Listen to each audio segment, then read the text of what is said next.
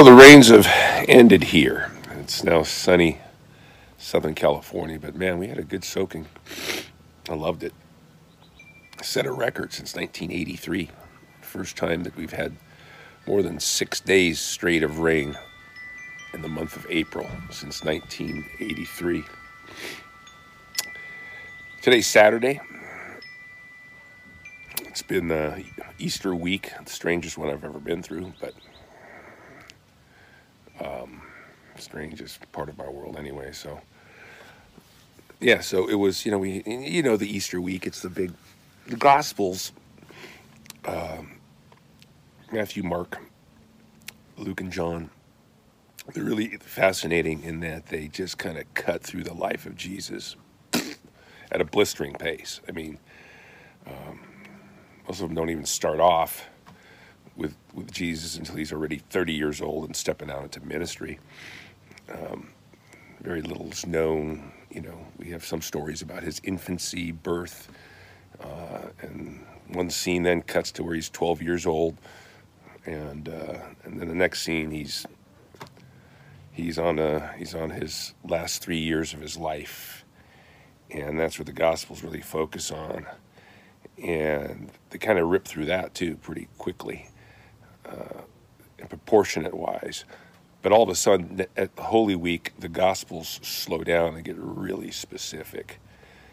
They slow down for those last days on earth, the last week of earth. And some notable traditions have come out of that, Palm Sunday being one of them, kind of the beginning of the Holy Week. Maundy Thursday, the Last Supper. Maundy means mandate. It's where Jesus gathers his disciples for the Passover meal, pre-arranges everything, and then purposely leaves some things out, like somebody to wash feet. That was customary to have a person to do that, and he didn't, and none of them thought it was their job. So they did something very uncouth. Traditionally, they all sat down to eat without washing their feet, and that was considered very inappropriate. And then Jesus, as you know, washed their feet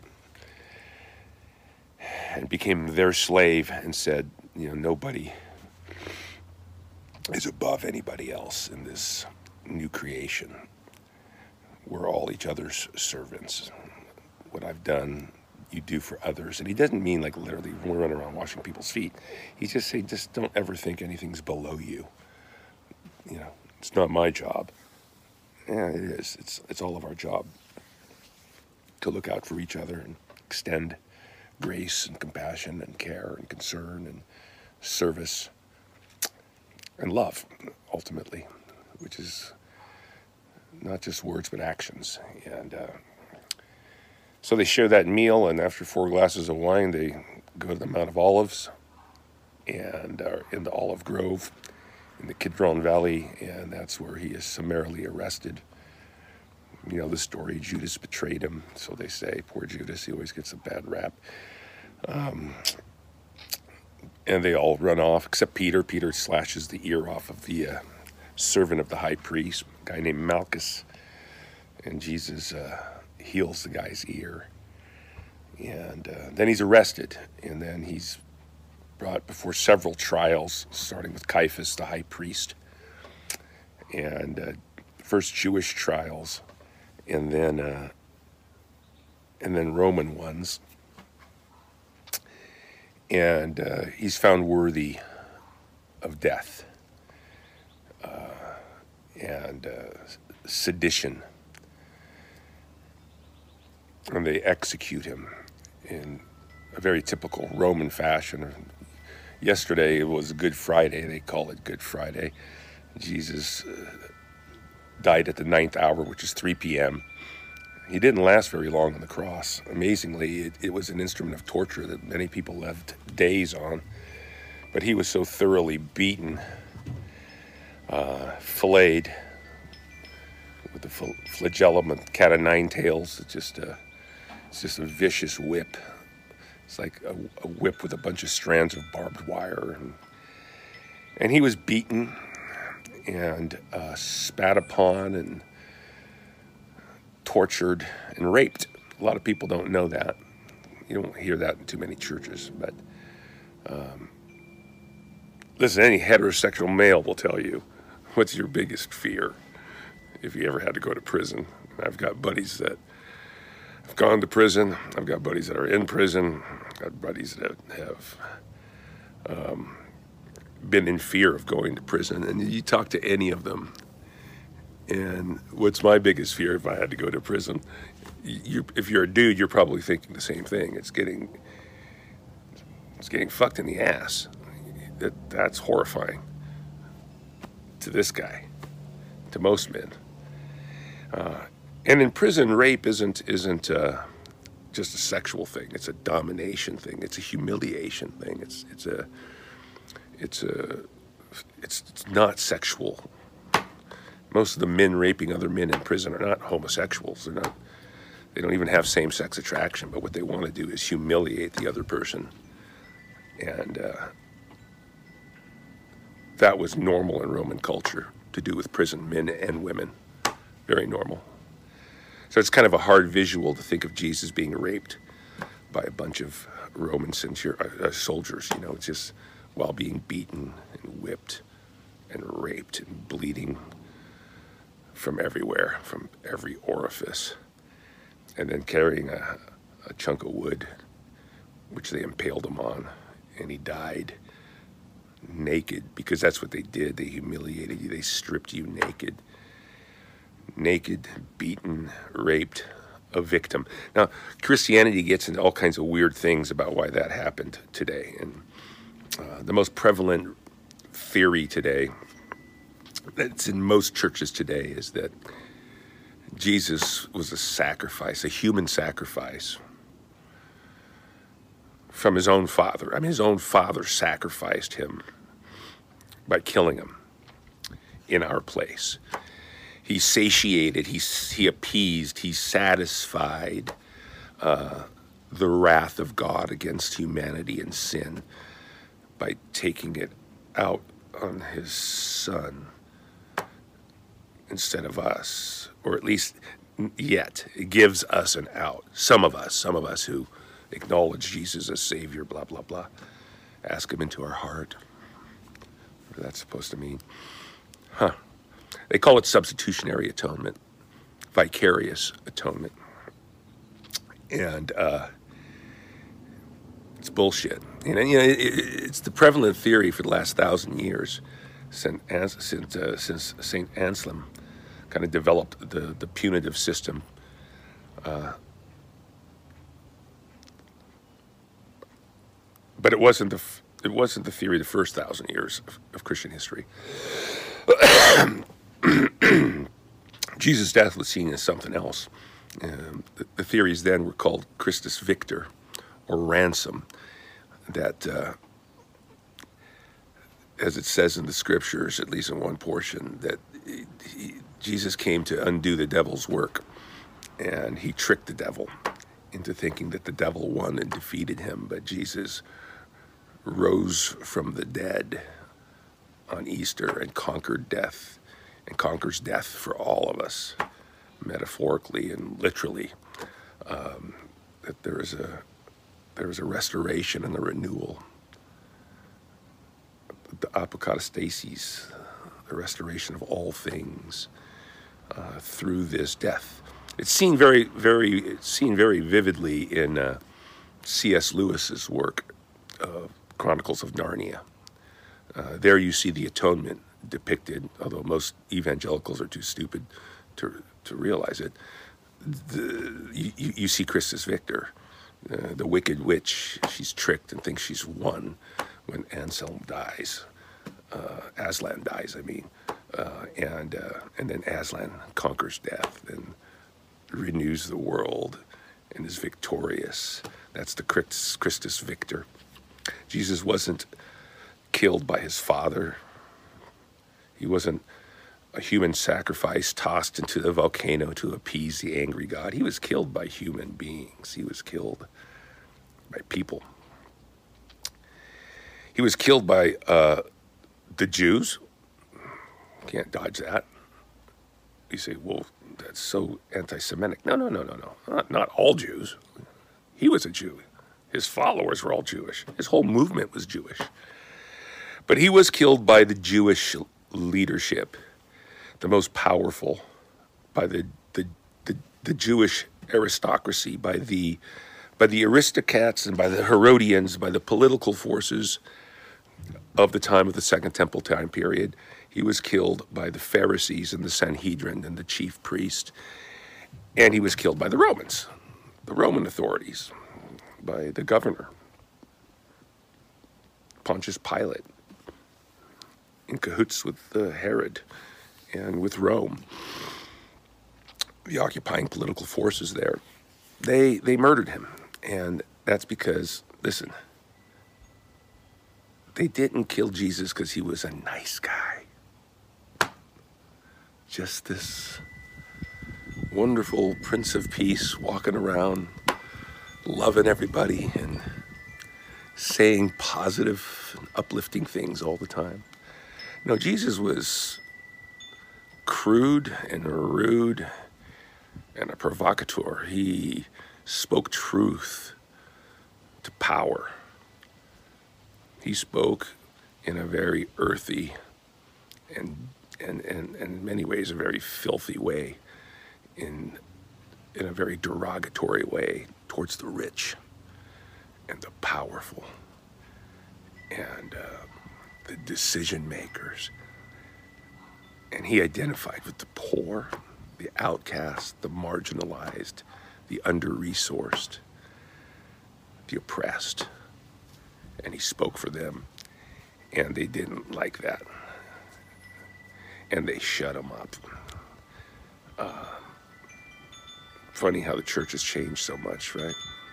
I mean, the followers of Jesus.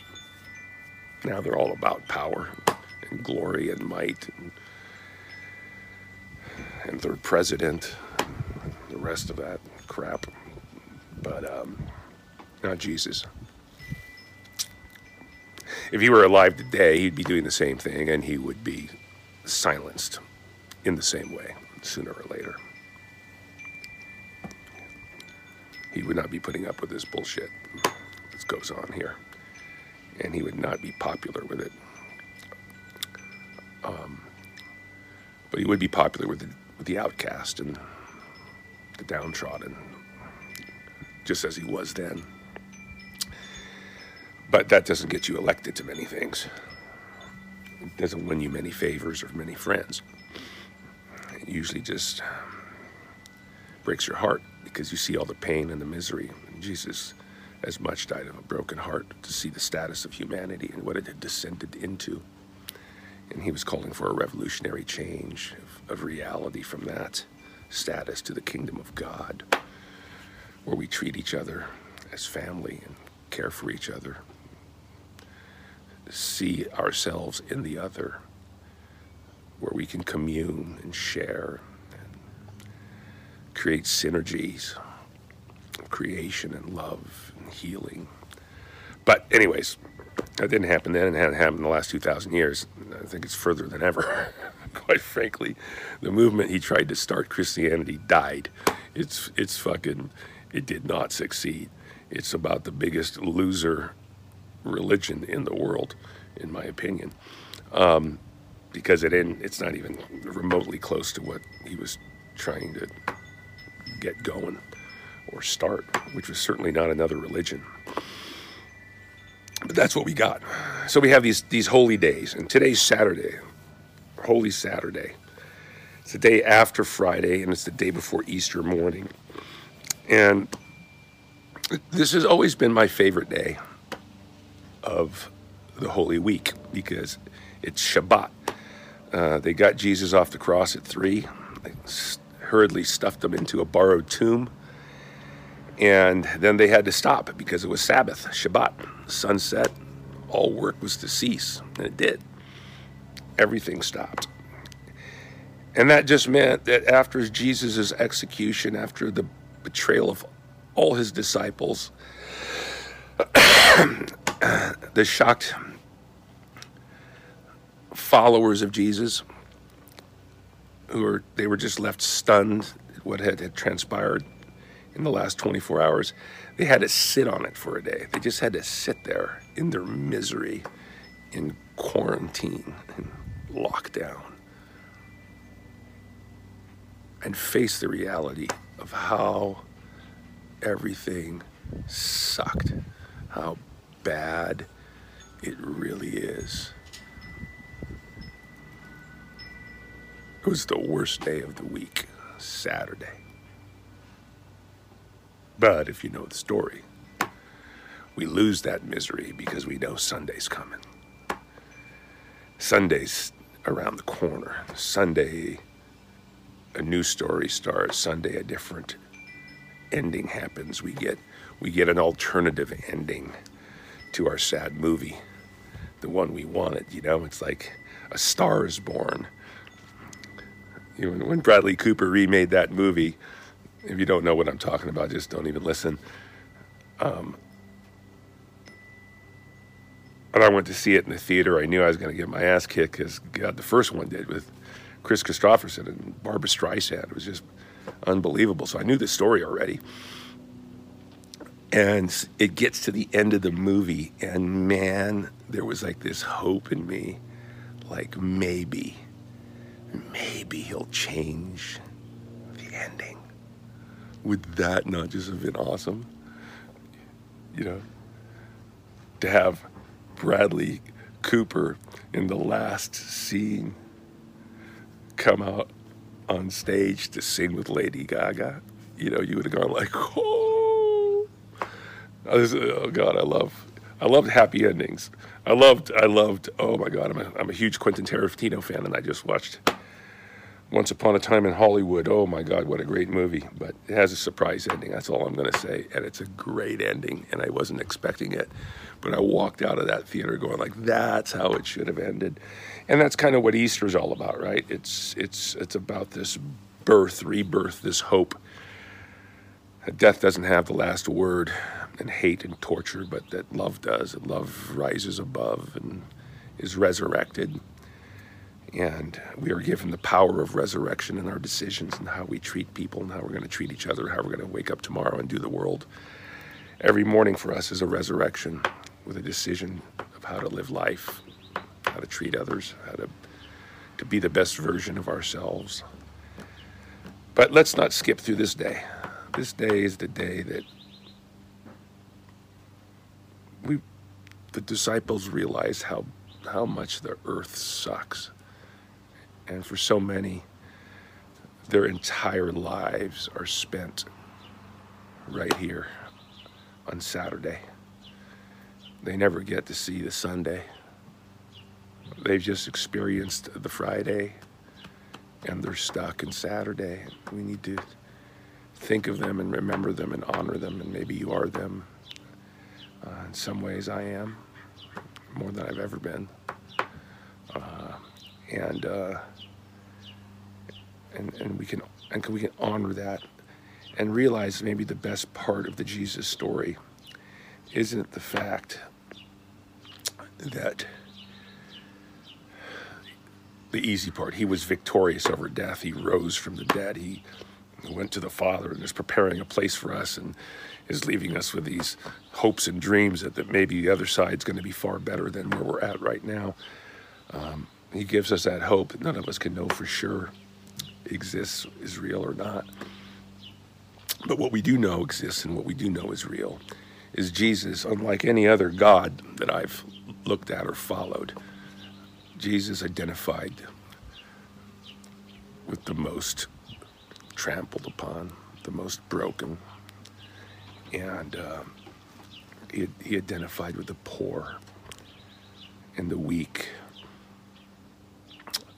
He counted himself amongst them, and he was one of them, and he was treated like one of them. He was beaten, brutally raped, tortured, and murdered. He was spoken falsely of. He was misrepresented. He was given, a black man's trial in the South. a kangaroo court. And he was betrayed by his own and deserted by his own. And he went through it all. He knows what pain is. That's my attachment to Jesus, is that I don't look at anyone suffering and think the pain and the anguish, the frustration, the anger, the injustice of it all isn't something that God didn't experience and doesn't feel. He does, and he did. And may we all remember this Easter the broken amongst us. And may we, if at all possible, be a little bit of resurrection in their lives. Have a holy Saturday. Maybe I'll do a message tomorrow.